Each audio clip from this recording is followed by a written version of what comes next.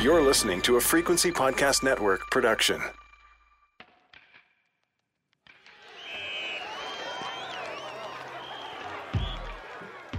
On March 28, 2014, the Ottawa Redblacks, the newest member of the Canadian Football League, went before a crowd of excited schoolchildren to make an important announcement.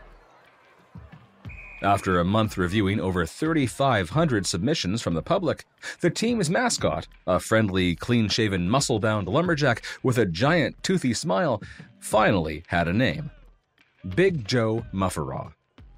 It seemed like a great idea at the time. The name was a fan favorite, and with good reason. It had its origins in the city's folklore and history, and it came with its own line of English-language children's books by a local historian and storyteller, and a hit song by beloved Canadian singer-songwriter Stompin' Tom Connors. These works depicted Big Joe as a giant, family-friendly lumberjack whose comedic, exaggerated exploits reshaped the landscape and history of the Ottawa Valley. Plans were already in motion to purchase the rights to the books, which had been out of print for years, and publish them for a whole new generation with new illustrations featuring the burly, jocular mascot. But just when it seemed like they had chosen the perfect name, the complaints began rolling in, and the owners of the Redblacks realized that this lovable lumberjack of lore was a lot more complicated than they thought.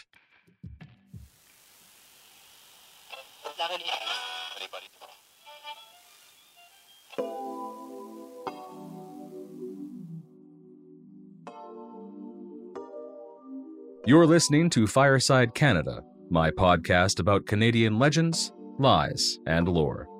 I'm David Williams. Tonight, we're examining a mythology built around one man that spans 2 languages and 3 centuries. As an historical figure, he used his amazing strength to inspire a nation during dark and uncertain times.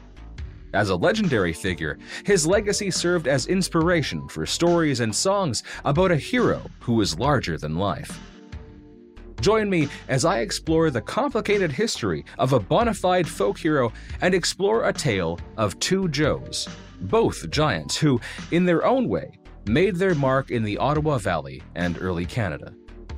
Along the way, we'll gain a better understanding of our own tumultuous history and further insight into French-English relations within Canada and the inner workings of Canadian cultural identity.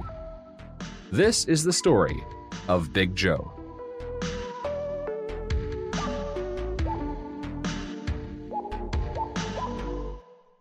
Part 1.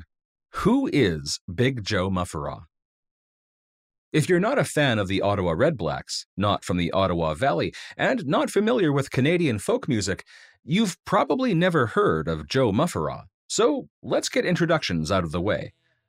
Most Canadians who do know the name likely know it from one popular song. Mufferaw Joe, Big Joe Mufferaw, paddled in the Mattawa all the way from Ottawa in just one day. Big Joe Mufferaw paddled into Mattawa all the way from Ottawa in just one day.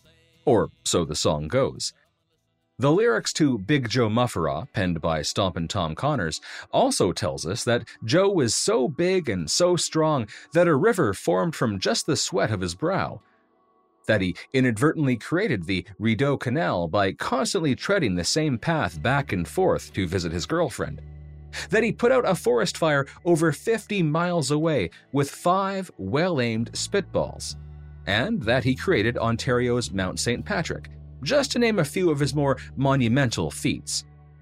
He also apparently had a giant pet bullfrog who was bigger than a horse and faster than a train, and one time he, quote, beat the living tar out of 29 men, end quote.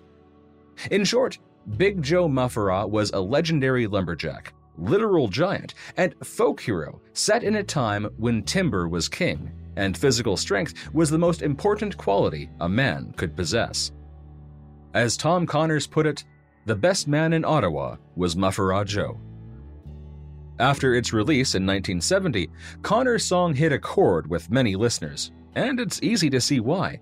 It's catchy, it's silly and lighthearted, and like most of Connors' material, he makes it really easy to sing along. It also taps into the spirit of the North American founding myth, where larger-than-life characters use their enormous strength and incredible force of will to colonize the frontier and literally alter the landscape.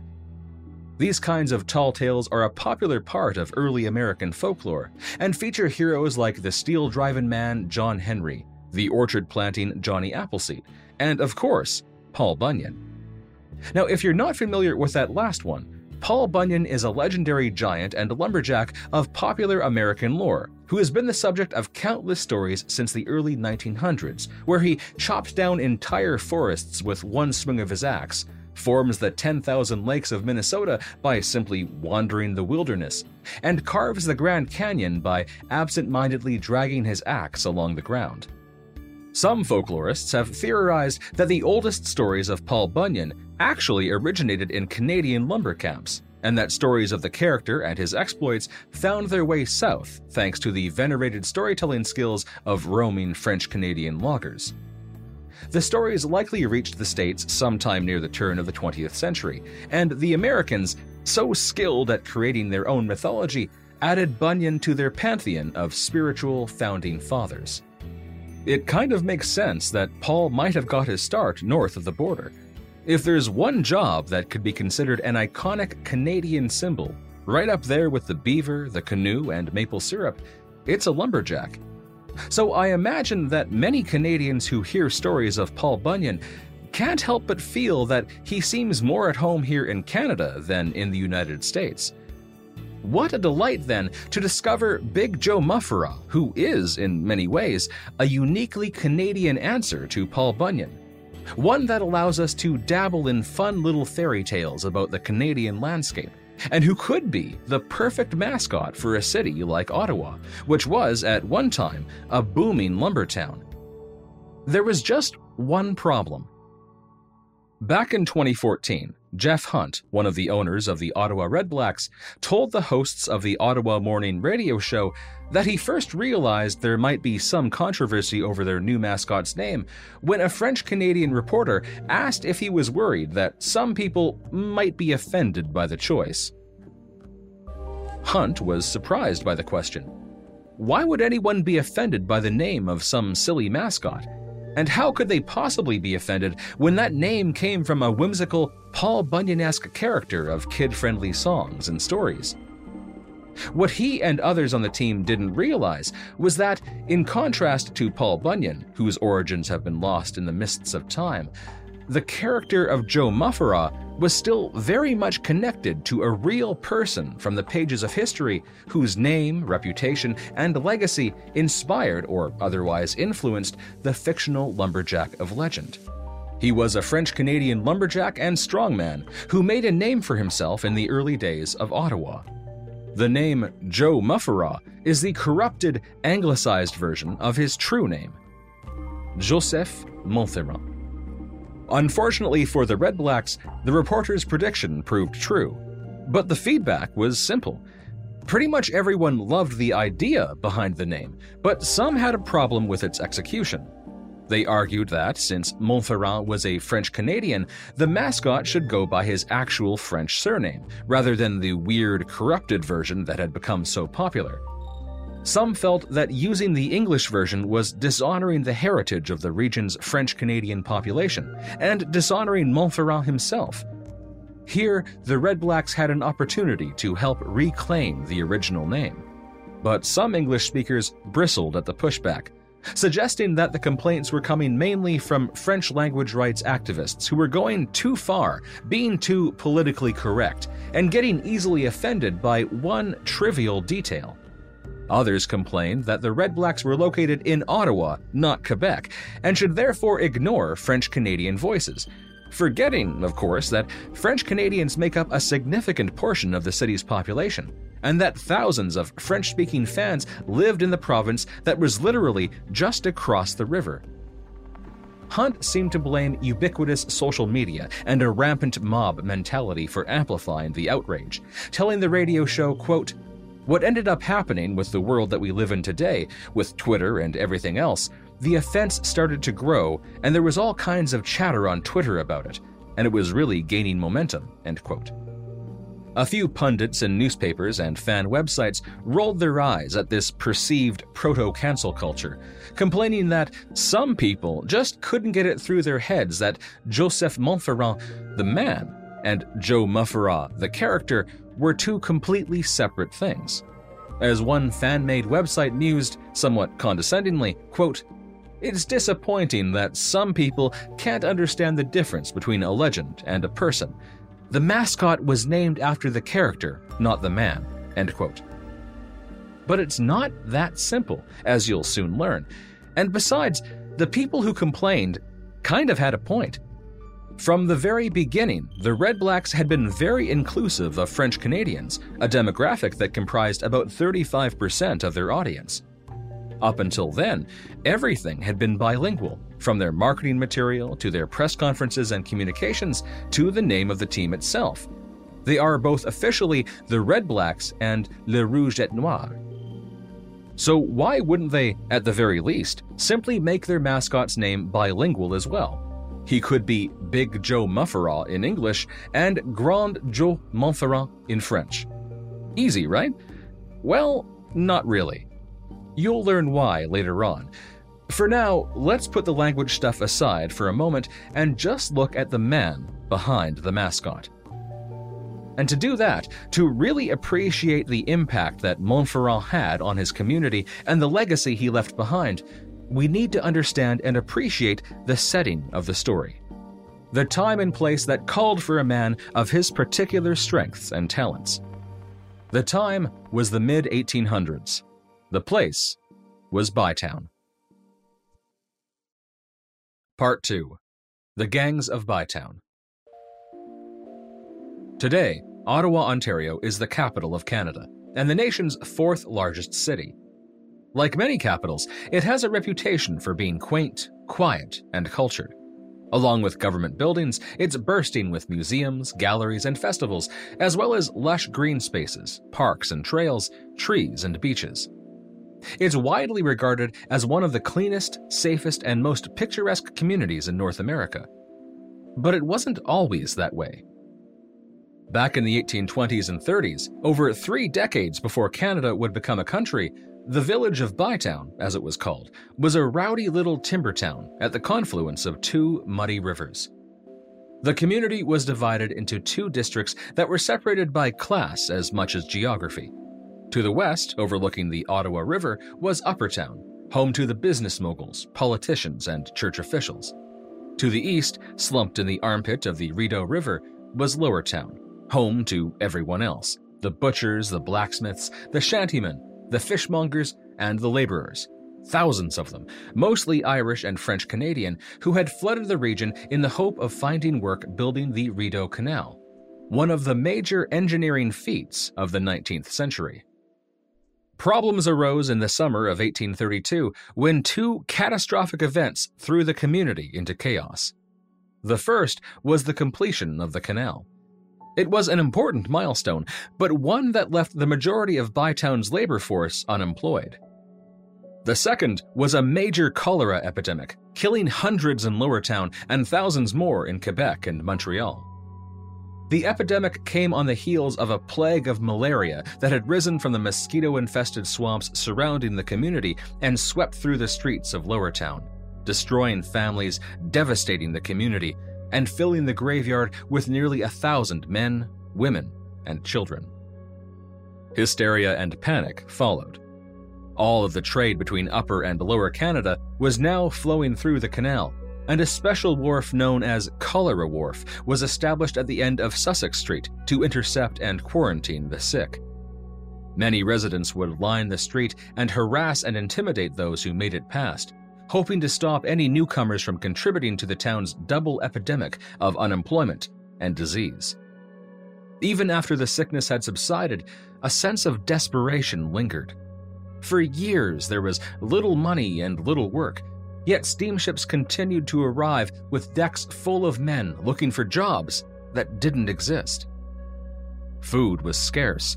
Wives, mothers, and older daughters ventured into the swamp that bordered Lowertown to pick wild herbs for their soup. If they were lucky, a chunk or two of Chicago pork would find its way into the pot. It was often rubbery and half rancid, but it added some flavor and nutrition to the meager meal. The children did their part as well.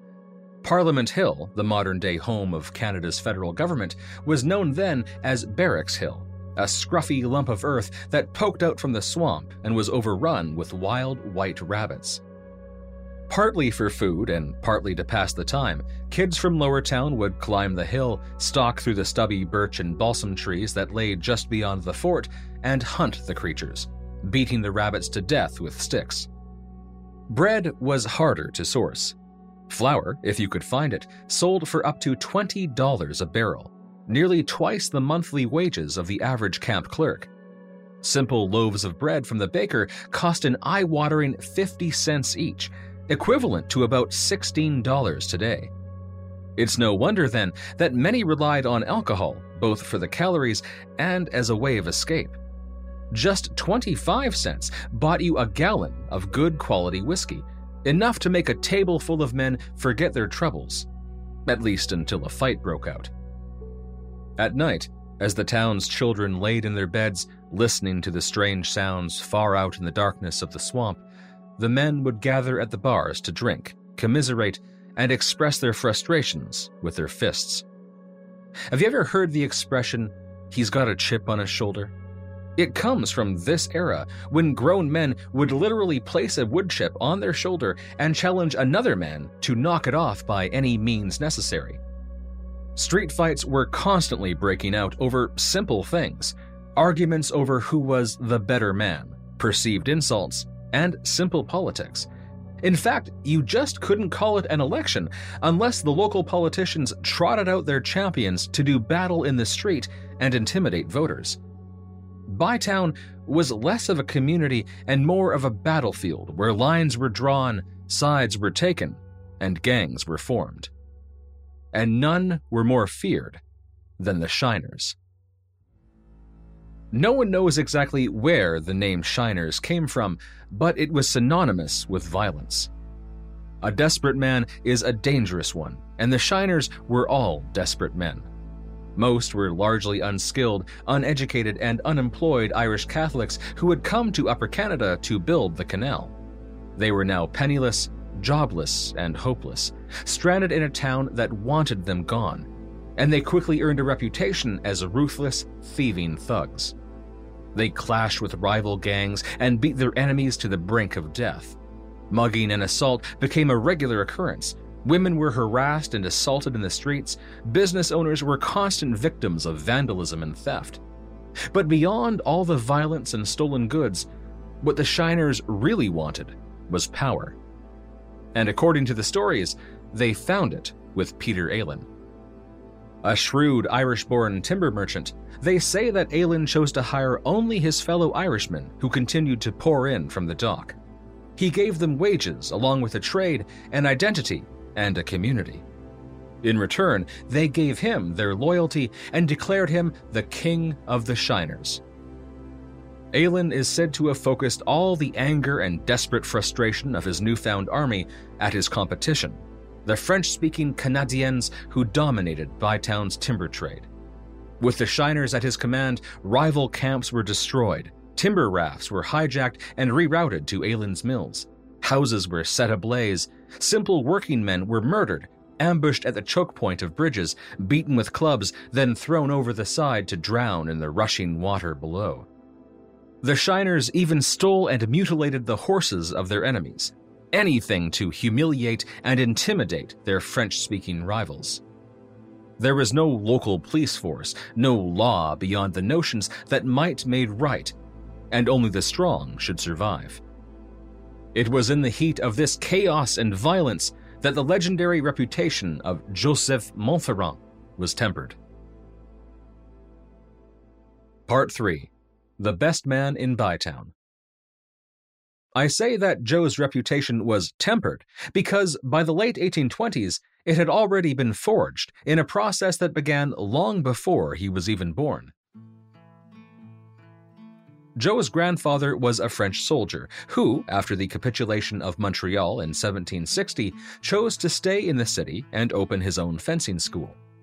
The Montferrand's reputation for standing up to bullies and braggarts began with him when, according to legend, he swiftly defeated a section of British soldiers who drunkenly ran amok inside his school on New Year's Eve. That strength, skill, and determination was passed on to his son, Joe's father, who worked for the Northwest Fur Company and made a name for himself in a number of skirmishes against his rivals at the Hudson's Bay Company. Joe's mother was equally formidable. Though she was the daughter of an influential and well-respected family, the lady knew how to throw a punch. They say she once came across a man beating a child and knocked him out cold with one tremendous blow. With such strength on both sides of the family, it's no surprise that Joseph Montferrand would be destined for greatness. Much of what we know about Joe comes from just one source, Benjamin Sault's biography Histoire de Montferrand, L'Athlète Canadien. Though Sault was a respected journalist, writer, and historian, this book was published 2 decades after Joe had died, and it shows. While there's little doubt that he was revered as a great man, the line between fact and fiction is fuzzy here. Joseph Montferrand managed to achieve legendary status in his lifetime, so the years between his death in 1864 and the book's publication in 1884 allowed ample time for the more idealistic, over-the-top elements of those stories to grow. The result is a portrait of a hero worthy of any epic. He was 6 foot 4 inches tall and 250 pounds of pure muscle. A giant compared to the average man who would barely clear 5 foot 8 inches. He was the strongest, the fastest, the smartest of any man. He could chop down a forest, throw the logs into the water, ride the timbers downriver, then do the banking for the company that was lucky enough to hire him on. He was handsome, charming, and a natural leader. He would drink, as any self-respecting Canadien did at the time, but never enough to cloud his judgment. He would fight to the death if pressed, but do so reluctantly, dispassionately, and wanted peace above all else. He was selfless, charitable, and a natural enemy of bullies and braggarts. Some even compared him to Robin Hood and claimed he gave the prize money from his many fights to the poor. He was patriotic and pious, a champion both of his people and of his faith, insisting that the men on his team go to church every Sunday. He was, in short, a paragon of truth, justice, and the Canadien way. But how did he become such an iconic hero? Joe grew up in an area known as Le Faubourg, situated between Trois-Rivières and Quebec City, a community full of boxing halls, taverns, and other fighting venues. He likely learned all that he could from his father, including savate, a French style of kickboxing, before moving on to the boxing halls to learn even more. At the tender age of 16, Joe won the hearts of his neighbors when he thoroughly trounced 3 grown men, hated bullies who terrorized his neighborhood. A short time later, at just 17, his name became known throughout Montreal when he humiliated a renowned English boxer in the Champ de Mars. That fateful day, they say, Joe was in the audience when 2 boxing titans battled for the title of Champion of Canada. When the title was won, the announcer looked to the audience and asked if there was any man present who was brave enough to challenge the newly crowned champion for the title. Young Joe stepped forward as sounds of surprise rippled through the audience. He squared his shoulders and crowed like a rooster, the traditional method of accepting the challenge. The English boxer smirked and stepped forward, fists at the ready, eager to put the little whelp down. Imagine his surprise when, quick as a flash, Joe's fist struck his nose with the force of a hammer, sending him tumbling to the ground. They say that single punch was more than enough to convince the champ and everyone else that day that this 17-year-old kid was the better man. According to legend, the veteran fighter immediately gave up his title and proclaimed young Joseph Montferrand to be the new champion of Canada.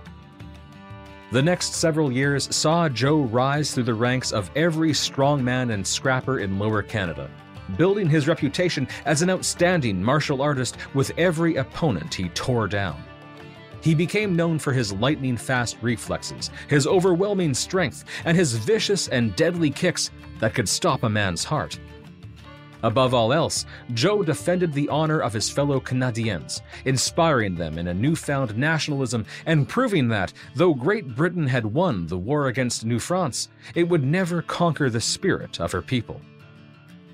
In his early 20s, he defeated an American champion at Kingston. At 26, he destroyed a major of the English army in a bar at Montreal's Place d'Armes. The unruly officer, known for his severe contempt for French Canadians and considered nearly invincible by his peers, was quickly laid out after making the grave mistake of expressing his hatred out loud. Many storytellers gleefully recall the question Joe yelled out with each blow he delivered. Insulterez-vous encore les Canadiens? Will you insult the Canadians again? Finally having enough, the major apologized through bloodied teeth and surrendered. That same year, after single-handedly defeating a group of rowdy British naval officers at the Hôtel de Québec, Joe was challenged by their captain to visit the docks and go toe-to-toe with a man who was considered to be the champion of the entire British Navy. "He is of your strength and will be happy to see what a Canadien is able to do to him," the captain said. Always happy to knock the arrogant smile off a fellow fighter's face, Joe agreed. A few days later, Joe strode coolly onto the quay. A line of soldiers from the local garrison followed him, along with over 2,000 men, women, and children who were eager to see the clash of these titans. The soldiers formed a line around the fighting ring to keep the spectators out of harm's way. The cheering crowd grew quiet as the sound of heavy footsteps echoed down the dock. Then a massive shadow fell across the wooden beams, and the crowd gasped in amazement. This man was truly the British Navy's greatest champion, the de facto ruler of the waves. He was as tall as Joe, but wider, leaner, the human equivalent of an English man-o'-war, who advanced full sail, cannons at the ready. His years in the service had sculpted every muscle, thickened his forearms into powerful weapons. And Joe worried that he had finally met his match, though he would never back down. The first round began, and the Navy man was boxing clever, shifting stances, countering crosses with a hook, feinting for the head, then targeting the sides. After narrowly avoiding a nasty right hook, Joe realized that while his opponent matched him in skill, Joe had him beat in strength and endurance. Suddenly, Joe knew how to win. He had to tire him out. Having devised a strategy, Joe put on a performance that would rival Muhammad Ali, dancing across the ring, weaving around his opponent, swooping in, then ducking away as the Englishman's massive arms swept through the air in a desperate attempt to make contact. Joe kept up the dance for 16 long rounds, and then, in the 17th, he finally struck. Dodging the slowest punch yet, Joe readied his arms, shot them outward, and brought them together as hard as he could on either side of his opponent, crushing the man's kidneys. It was as if Joe had toppled a tree. In one clean cut, the pride of the English Navy came crashing down. As the Englishman was carried to the infirmary, the captain declared Joseph Montferrand to be the champion of the 5 parts of the world, and rewarded him with a cash prize somewhere in the thousands. Joe accepted the title but refused the money, telling the captain to give it to the poor or to his opponent, as he would need it to aid in his recovery. Impressed with Joe's strength and compassion, the captain invited Joe to join his crew. "Come with me," he said. "I will have you travel around the world with me and will treat you like a good friend. To begin, let us have dinner." But Joe would deny this offer as well. Laughing, he replied, J'irai dîner avec vous à bord, mais nous n'irons pas plus loin ensemble. Si vous saviez comme je ne suis pas attaché à l'argent, et combien il m'en coûterait de partir de mon pays, we'll dine with you on board, but we will go no further together. If only you knew how I'm not attracted by wealth, and how much it would cost me to leave my country. It was clear that Joe had great love for his people and his country, and felt that he would do more good here at home than abroad. By the time Joe came to Bytown, he was in his prime, a proven champion a dozen times over, and the chief foreman of a lumber camp. He walked into what Soult described as a continual state of war, and would serve as a general in the battles ahead. His reputation preceded him, and he regularly met others who would challenge him to fight and demand that he prove that he was the best man in Bytown. Joe never backed down, and when the Shiners or any others sought to push the Canadiens, Joe was there to push right back. When 5 armed men attempted to steal his men's wages, Joe knocked 3 of them out and carried the 2 others to the proper authorities. When a group of Shiners attacked or stole from a friend, Joe would pay them a visit. Even simple insults lobbed at one of his fellow Canadiens were enough to prompt an enthusiastic reply. One story tells how a group of Shiners were staying at a Canadian-owned boarding house when they decided to throw an informal dance and invite every woman in town, but the hospitality stopped there. When the owner's son tried to join the festivities, he was quickly thrown out by the Shiners and told that, quote, one Canadien was one too many, end quote. Word of the insult spread quickly through the town until it reached the ears of Joe. Incensed, he ran through the town, stormed into the party and up to the musicians, and, stretching one enormous hand across the face of the fiddle, he crushed it between his fingers. It was clear that the Shiners' party was officially over. Word of the French-speaking giant reached the ears of Martin Hennessy, a rival riverman, legendary strongman and fighter, and occasional enforcer for the Shiners, who decided to publicly mock Montferrand and challenge him to a fight. It wasn't long before Joe met Hennessy in a tavern with a number of Shiners at his side. They closed the doors of the tavern and surrounded him. Though he was backed into a corner and severely outnumbered, Joe held his own and threatened that, if they didn't fight fair, he would use his feet. The Shiners, knowing of the legendary footwork of the Great Canadien, backed off and opened the doors, allowing Joe and Martin to square off. According to Soult, Joe was victorious after wearing down his opponent, swinging for his face with both fists, and, quote, crushing him like a cooked apple, end quote. After the defeat of their champion, the Shiners knew that their entire operation was at risk, while Joe worked the rivers and roamed the streets of Bytown. But it seemed that no man alive was up to the challenge of taking him down. The easiest way to kill a bear is to set a trap, and that's exactly what they did. Legend has it that one day Joe was strolling the streets of Bytown and headed for Wrightstown on the other side of the river, just across the Union Bridge, which spanned the roaring, deadly Chaudière Falls. He knew that the Shiners often loitered by the bridge, and, never one to seek trouble, asked a woman at a nearby stall if she had seen any of the gang hanging around. She smiled and told him no, the bridge had been quiet for most of the day.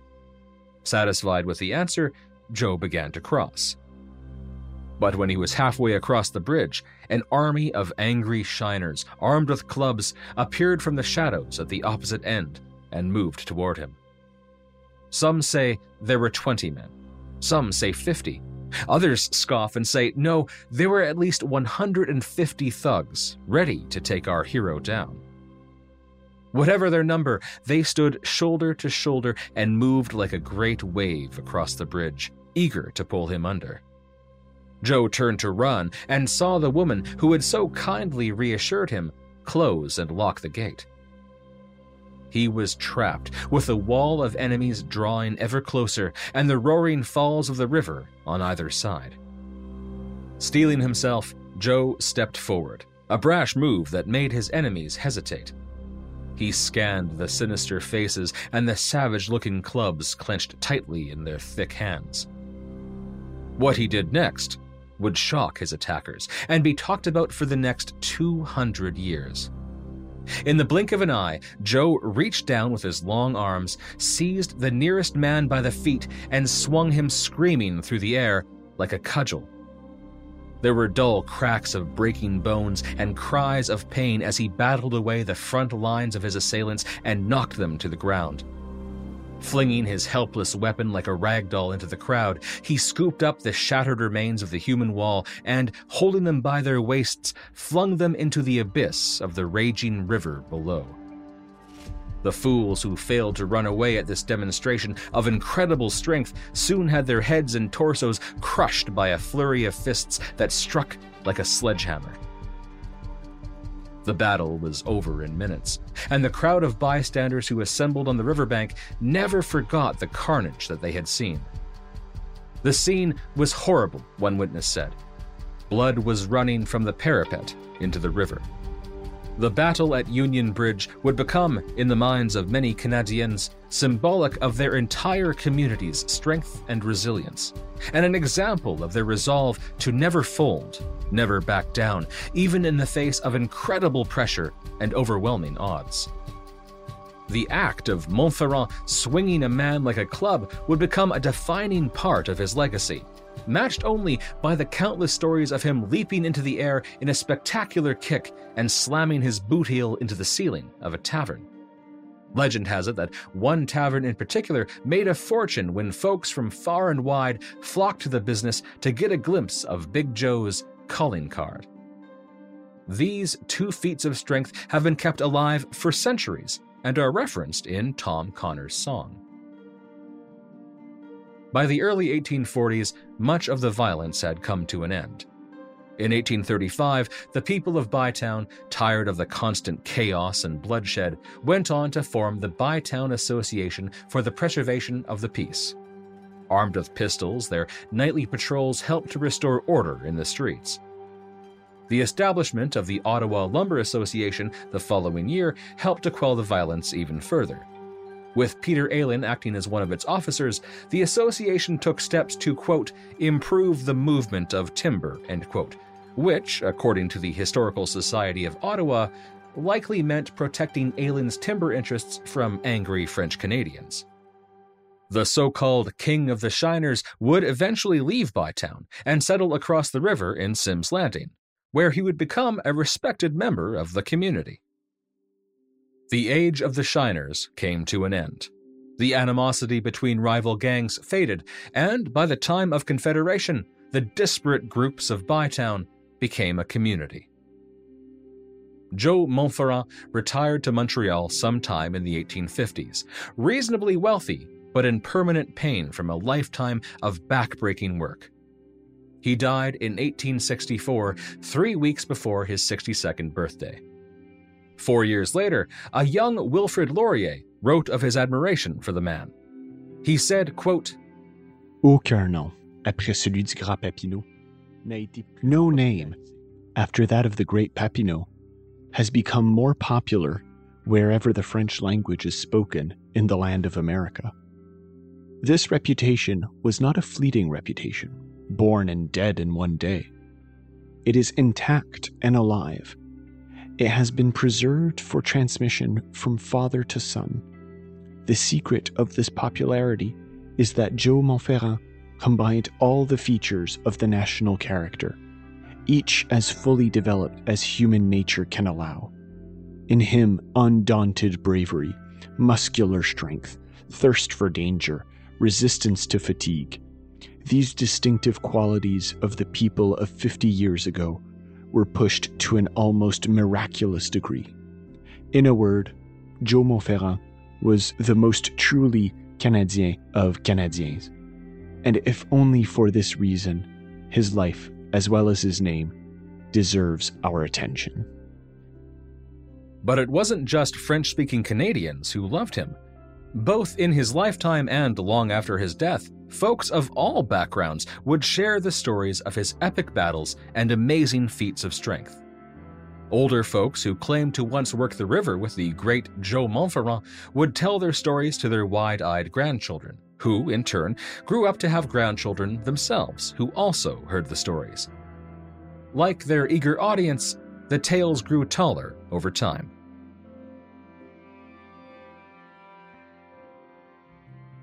Part 4. The Manufacturing of a Myth.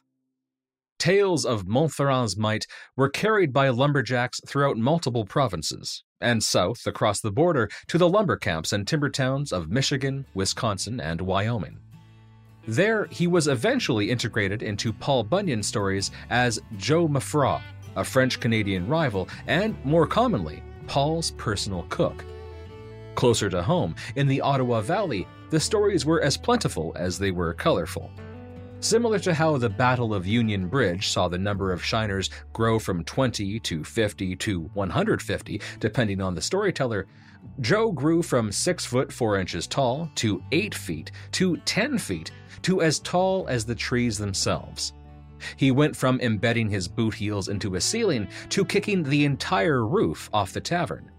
He tamed a wild moose and kept it as a pet. One moment he's balancing a 250-pound plow on his chin and going for a stroll down Wellington Street.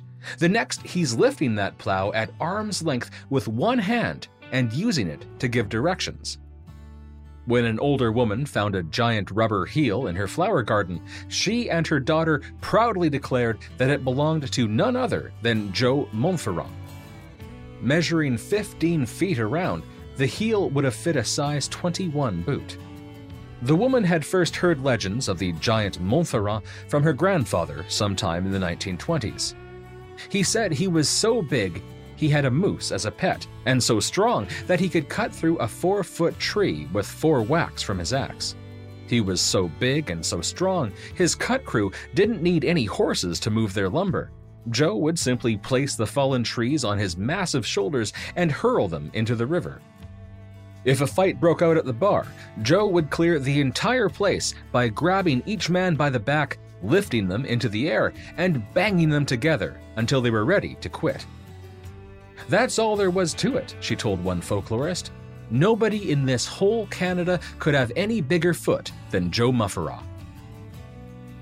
When a long, mysterious cord was discovered strung across the tops of several trees, the locals reasoned that it was Joe who had placed them there. When an old hunting knife was found embedded in a tree 15 feet off the ground, it was Joe's knife. And when a raspberry plant was spotted growing high on the limb of a towering tree, sure, it may have grown from a seed left by a bird or a squirrel, but some folks swore that it was Joe who planted it.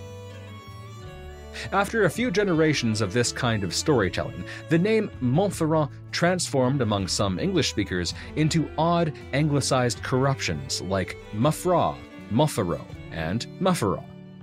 And in places like the Ottawa Valley, those words became whimsical nicknames and nouns synonymous with the term tall tale. That was the experience of author and historian Bernie Beddor, who grew up in the Ottawa Valley in the 1930s. His parents managed a hotel in Renfrew and then in Arnprior, and as a boy, Bernie would hang around the lobbies and listen to the conversations of all the old shantymen who gathered there, steeped in what he called an atmosphere of old-time storytelling. He remembered one particular name coming up multiple times, but only as a nickname. He wrote, quote, "They used to say when somebody was going down the street in a great big fur coat, 'There goes old Joe Maffra.' Or they'd say to some little gaffer, 'Come here, little Joe Maffra, while I pull your ear,' end quote." Beddor claimed that he never thought to ask them about the meaning or the origin of the name, nor did he hear any of the stories about Joe Montferrand that at one time had been so prevalent. He simply noted the name as a curiosity and carried on. Years later, in the winter of 1949, Beddor was working in the City of Toronto's Department of Tourism. His secretary was interested in the geography and place names of southern Ontario and would often ask him about the geological origin of certain landmarks. How was Lake Nipissing shaped the way it was? What formed the Laurentian Mountains? That kind of thing. Now, Beddor was no geologist, but he did have a thorough education in the art of tall tales, so he made up whimsical stories about a giant shantyman who sculpted the Ontario landscape one adventure at a time. The lake was the result of Joe throwing logs like javelins, which created an enormous hole that eventually overflowed with water. The famous mountain range was the result of Joe clearing a logjam by plowing the river with his pet moose broadaxe, and absent-mindedly kicking at the furrow as he walked. Bedour would spin his yarns off the cuff and would never think much about it until the following spring. He was about to leave his job in Toronto and return to the Valley when his secretary presented him with a very special gift: a sheaf of papers containing every single one of the stories he had told her, about 12 in total. She had remembered and recorded them all. Flattered that she had held his stories in such high regard, Bernie brought his stories home and reworked them, and readied them for publication. Just one thing was missing: a singular character to tie all of those stories together. He thought back to that mysterious name he had heard so often as a child, and Joe Mufferaw, Bedour's gentle giant of the Ottawa Valley, was born.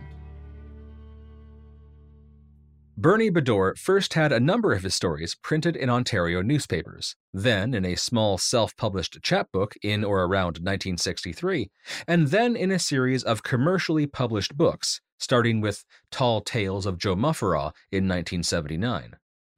He would go on to form a company called Mufferaw Enterprises Limited, which produced songs, oral versions of Bedour's stories, and a short-lived TV show known as Mufferaw Land. It's important to note that, according to Bedour, none of his stories came from or were even inspired by the oral traditions of the Valley. In fact, he says it wasn't until after he had published a few of his stories in a local paper that he learned about his character's namesake, Joseph Montferrand. He said that, while the anglicized name Mufferaw had lingered, the history, legends, and tall tales associated with the man had long been forgotten by the time he was a boy. That was gone out of the Valley, he told one interviewer. You see, he died in 1864, and it was in the 1930s that I listened. So what have we got there? A gap of 70 years. He was gone from the Valley. Just the Mufferaw name was left." End quote. While that may have been Bedour's impression, it turns out that the oral stories of Montferrand did hang on, at least in some parts of the Valley. The woman who found Montferrand's alleged boot heel was sharing her stories and showing off the heel preserved in a jar of rainwater until at least the 1970s. And according to the book Stompin' Tom Connors, The Myth and the Man by Charlie Rindress, the legendary music man was inspired to write his song Big Joe Mufferaw after attending a party at a Valley farmhouse sometime in the late 1960s. The party was full of music, dancing, and storytelling, and after, presumably, jamming with the other musicians, Connors apparently met an older man who was sitting in the corner, listening to and enjoying all of the anecdotes and tall tales of the evening. Connors noticed that, after many of the stories, the man would chuckle and comment, quote, "That's a Mufferaw," end quote. Intrigued, Connors asked the man what exactly a Mufferaw was. The man told Connors all about the legendary lumberjack Joe Mufferaw, who had lived in the Ottawa Valley in the mid-1800s. According to the old man, he was known for performing amazing feats of strength like kicking the roof off a tavern, cutting down a 10-inch tree with one swing, and single-handedly fighting off over 40 Irish lumberjacks. Connors commented that the tales of Joe Mufferaw sounded a lot like Paul Bunyan, and wondered if the Mufferaw legends had been influenced by the stories of the legendary American giant. The old man shook his head. It was the other way around, he said. According to the old man, Joe Mufferaw had inspired the stories of Paul Bunyan. Bunyan's famous blue ox, Babe, had originally been Joe Mufferaw's bullfrog. Now, that bit about inspiring the stories of Paul Bunyan is probably not true for a variety of reasons, but Connors could easily see that the whimsical charm and connection to the history of the region would make for a wonderful song. He wrote his first draft in the summer of 1967 while staying and playing at the legendary Mississippi Country Hotel in Carleton Place, Ontario. According to writer Charlie Rindress, Connors refined his song even further after meeting Bernie Bedour. Quote, "In early 1970, Tom met a man named Bernie Bedour, who had written about Joe Mufferaw for a number of years. Tom accepted a small chapbook from the man, which included some of the Mufferaw tales. Tom wrote in the Connors tone, quote, "One of the stories in the pamphlet which I found especially interesting was the one where Joe Mufferaw had to swim both ways in a lake one day to catch a bass that was cross-eyed. I didn't know whether this was a Beddor creation or just one of the ongoing oral traditions he may have picked up somewhere." End quote. Tom included a line about this story in his song with the lyrics, "He jumped in the Calabogie Lake real fast and he swam both ways to catch a cross-eyed bass." End quote. If the chapbook that Connors received was anything like Beddor's book, Tall Tales of Joe Mufferaw, it's easy to understand why he was so confused about the story's origin. I managed to track down a copy, and I can say that Bernie Beddor's stories are so creative, so full of life, and told in such a charming way that they feel right at home in an evening of time-honored tall tales. But I also think that they're presented in a way that implies that they are part, in the words of Tom Connors, of the ongoing oral tradition of the area. The book's subtitle is Whimsical Humor from Canada's Ottawa Valley, suggesting they belong more to the region and its people than just one author. The entire introduction is devoted to connecting Joe Montferrand to Joe Mufferaw, noting how the legendary French-Canadian will, quote, live forever in caricature through Bernie Beddor's greater-than-life character Joe Mufferaw, Canadian giant of woods and water, end quote, and how the book will, quote, remain forever a monument to Joe Montferrand, all-time giant of Canadian shanty and rivermen, athlete and true hero of Canada's younger days, end quote. Finally, Beddor's autobiography included on the back cover seems to contradict his claim that stories of Montferrand had vanished from the region, noting how, as a young boy, Beddor delighted in hearing old-timers share, quote, tales of earlier exploits, in particular adventures involving Big Joe Mufferaw, end quote. Tom Connors would go on to record his song just a few months later, and by the spring of 1970, Big Joe Mufferaw hit #1 on the RPM Country Singles Chart. The name of the song, and the inclusion of the lyrical cross-eyed bass, would prove problematic, however. According to Charlie Rindress, quote, Beddor sued Tom for plagiarism, asking for some sort of compensation. After Tom's lawyer sent a letter back disputing the claim, the suit was dropped, but the issue remained contentious. As late as 2000, Stompin' Tom's company was fighting the Beddor family over the trademark for Big Joe Mufferaw. Beddor's family maintains the rights, end quote. Now, here we find two key obstacles for our famous folk hero. First, the character of Big Joe Mufferaw may have his roots in both history and oral legend, but he is more akin to what folklorist Richard Dorson called fake lore, a product that at first seems to be authentic oral tradition, but is, in actuality, imitative and manufactured for popular consumption. This isn't necessarily a bad thing. Dorson considered the stories of Paul Bunyan to be fake lore as well, since the vast majority of the stories known today were complete fabrications made up by lumber industry advertisers in the early 1900s. But while the original inspiration for Paul Bunyan seems to be lost to history, Joe Mufferaw is still connected to the real Joseph Montferrand. As we see in Stompin' Tom's song, the traditional tales of Joe fighting the Irish and kicking his heels into wooden ceilings are often told in the same breath as Bernie Beddor's fictional fabrications of gigantic beavers and cross-eyed fish. What's more, the connection between the character and the man is often deliberately celebrated by journalists, publishers, and the author himself. Perhaps nowhere is this connection more clearly spelled out than in Mythical Mufferaw, Beddor's final book featuring the character, where he writes, quote, I decided to build the mythical character of Joe Mufferaw bigger and bigger as a salute to my woods and river hero, Joseph Montferrand. I wanted to ensure his memory would never fade, end quote.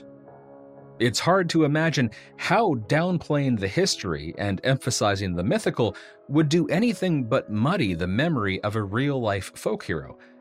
But maybe that was the point. According to an article in the Ottawa Sun, Beddor's daughter, Judy, said that her dad, quote, was always fond and a little protective of his most famous creation. Some of the Montferrand stories, particularly the street-brawling yarns, worried him, end quote. It's a double-edged sword, really. Associating your fictional stories with a real historical figure can give them an air of authenticity, importance, and heritage. Suddenly, a silly story about a random giant lumberjack can feel more meaningful, which in turn translates to better sales. But that sense of meaning can also come with a price. Some people might be shocked when they learn that the historic counterpart to your kid-friendly character was a man who literally killed people, while others might insist you properly honor that historic figure by spelling his name correctly. The second obstacle is the fact that while the character of Paul Bunyan was never trademarked and his stories were never copyrighted, Joe Mufferaw is considered intellectual property.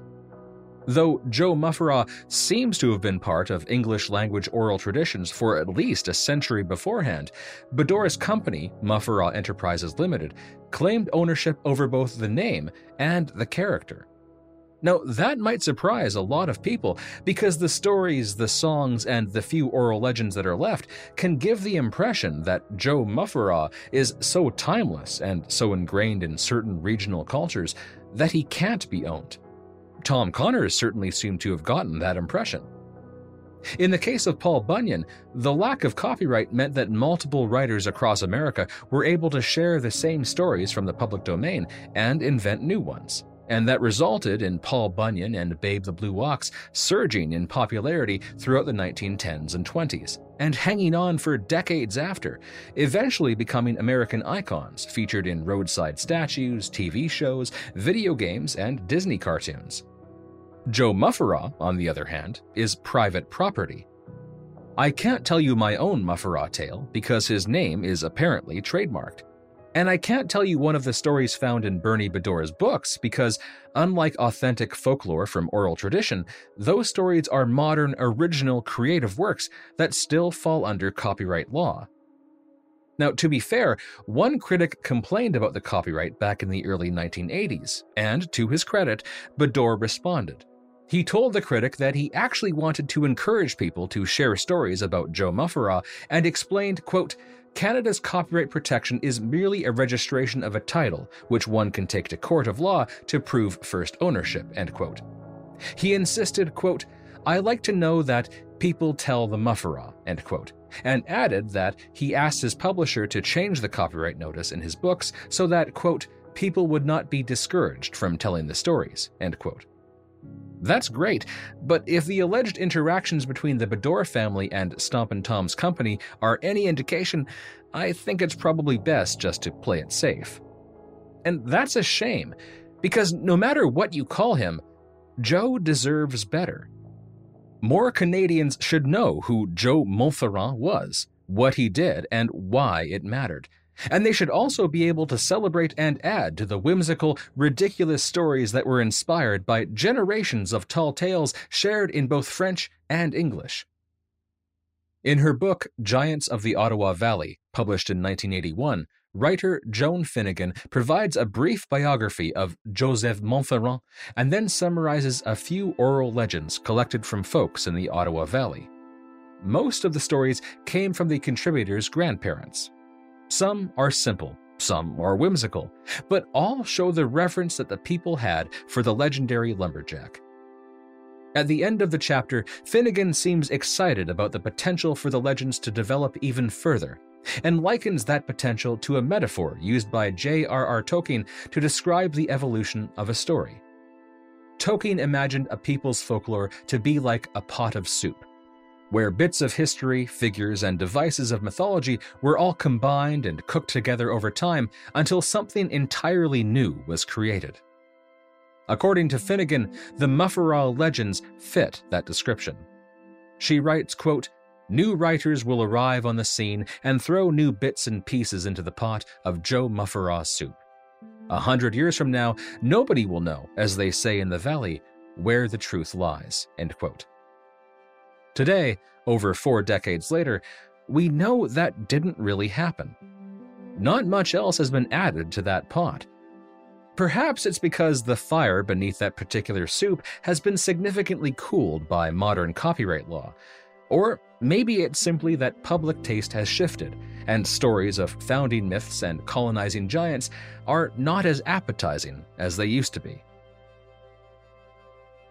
3 days after the Red Blacks announced their mascot's new name, the team made a second announcement.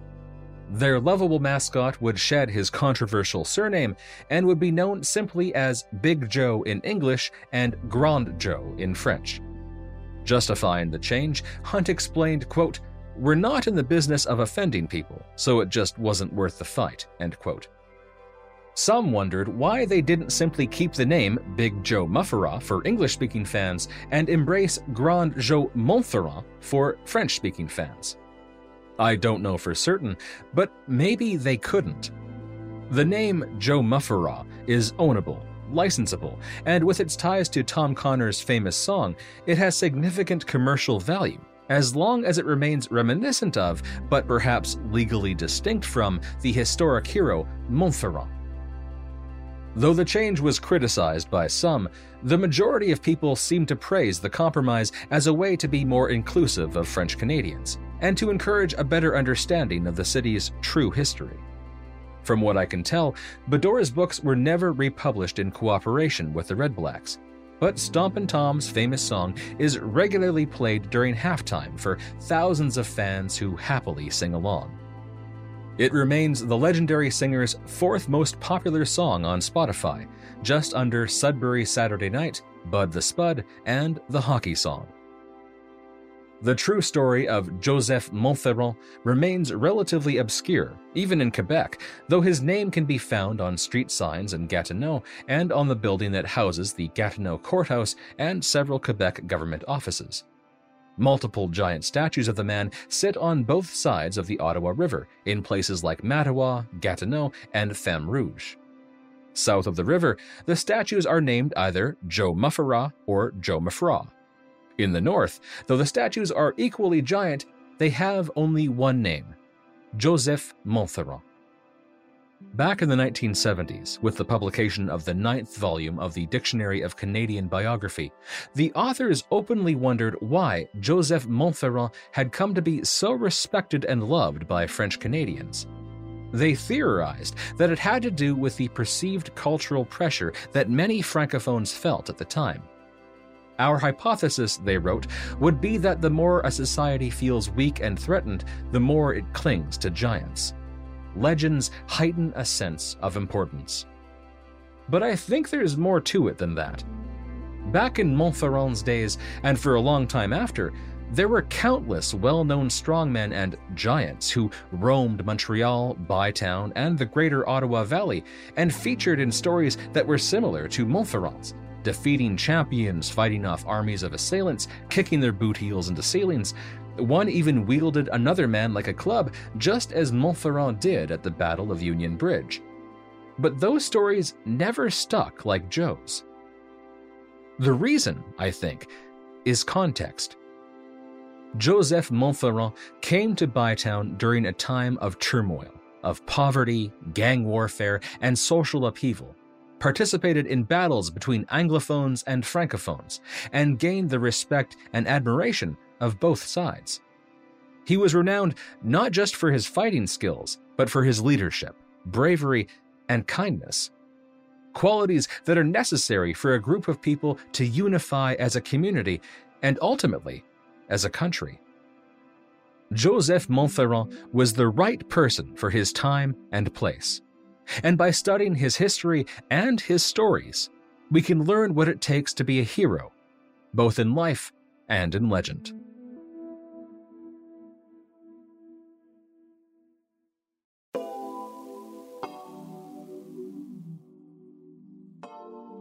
That's it for this episode. Special thanks to Patrick from the podcast Historia Canadiana for performing the roles of Joseph Montferrand and Wilfrid Laurier. Patrick and his co-host Mac do a great job diving into the cultural history of Canada, so give them a listen. And thank you so much for listening, and for joining me in becoming part of a Canadian folk tradition. Now that you know the story, share it. And remember, if you're ever wandering outside and see something out of place, high up on a cliff or in a tree, or if you find a giant boot heel in your garden, you might be walking in the footsteps of Big Joe. Fireside Canada is written and recorded by me, David Williams, with sound design by Braden Alexander. Stephanie Phillips is our showrunner. Mary Jubrin is our digital editor. Diana Key is our business manager. Jordan Heath Rawlings is our executive producer. If you enjoyed this episode, please consider giving this podcast a positive review. If you want to help even further, you can provide story ideas and more through my website. Every little bit helps to keep the fire burning and the Library of Legends growing. Learn more at firesidecanada.ca.